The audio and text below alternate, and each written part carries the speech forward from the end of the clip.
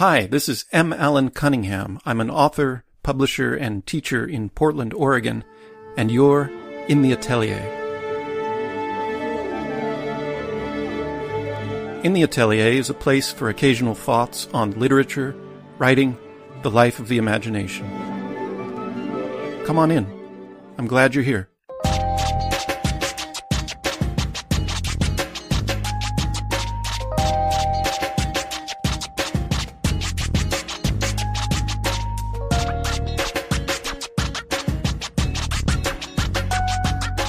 Today's installment, Incredibly Shrinking Selves.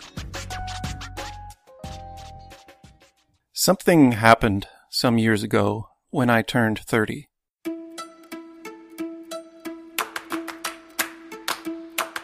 My body, which I never abused, started whispering alerts to my mind and soul.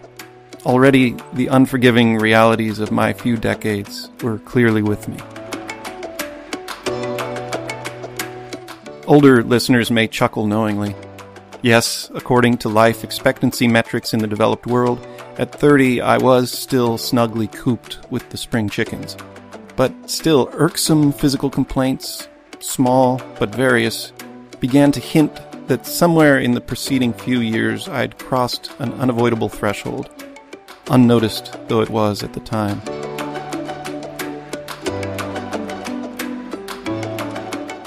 On the other side of the threshold, I'd started to learn a few things about the realities of age.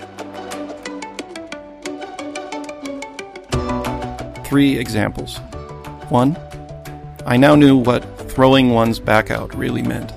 Most of my life I'd regarded the phrase, throwing your back out, as the arcane intellectual property of middle-aged, pot-bellied, aspirin-popping, Alka-Seltzer guzzling men. But, alas, creeping across the years is much like crossing borders. My body, or more particularly my spine, would have to pay its duty tax.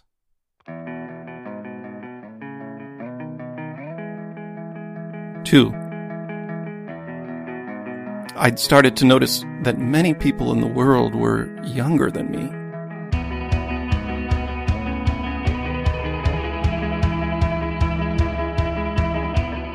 Especially alarming were encounters with 20-something doctors, policy analysts who resembled high schoolers, and radio show hosts, film directors, or composers born in the mid-1980s. Seeing them doing what they do at such an early stage slapped me awake to all I might have, but hadn't done.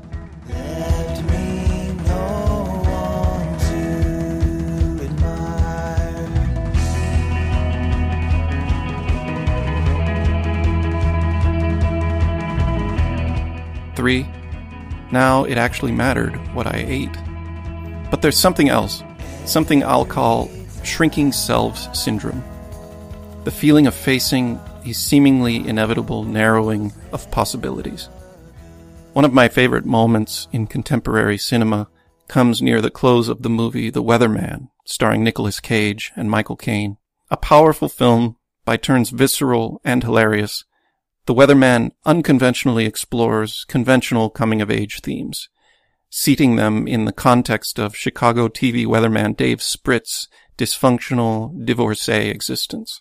Spritz's wife finds him repulsive, his teenage son might have a drug problem, his adolescent daughter lacks self-confidence and direction, and his dad has lymphoma. To top it off, Dave's high-paid TV job seems more like a fluke than the outcome of any actual talent he might possess. Being a weatherman supplies him with no sense of accomplishment, fulfillment, or self-worth. What he wants to do, really, is write novels like his Pulitzer Prize-winning father. Dave's life seems to demand his overdue answer to one question. What do you want to do when you grow up? Late in the movie, probably my favorite moment in the film, we see Dave Spritz walking down a crowded, snowy street in Chicago. He narrates reflectively. I remember once imagining what my life would be like, what I'd be like. I pictured having all these qualities, strong, positive qualities, that people could pick up on from across a room. But as time passed, few ever became inequalities I actually had. And all the possibilities I faced, and the sorts of people I could be, all of them got reduced every year to fewer and fewer, until finally they got reduced to one, to who I am.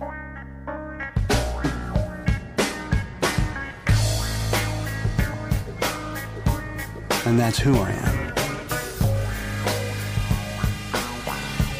The Weatherman.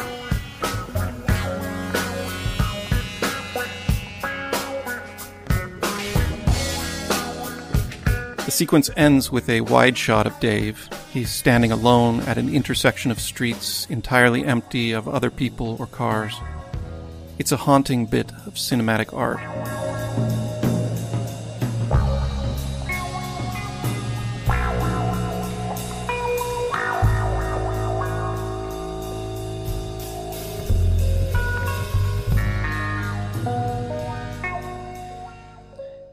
As young as I really was as a 30-something, and as relatively young as I still am today, there remains a sense of urgency. It's an urgency to embrace the innumerable possibilities afforded me, to see clearly the myriad selves I might become, to recognize life as it happens. Years ago, on the day I turned 25, I wrote a note to myself. Today, and every day, it bears remembering. Presence is important. Overwhelmed by the beauty of your life, I have seen a miracle. I have seen a miracle. Blessed day. In the corner of my arm, I have seen a miracle. I have seen a miracle. The sun, it shines for you. The grass is green, the sky is blue. And there you are, like you are. You're feeling so natural. Find your blue-eyed way, my darling, will guide you, but you find it on your own.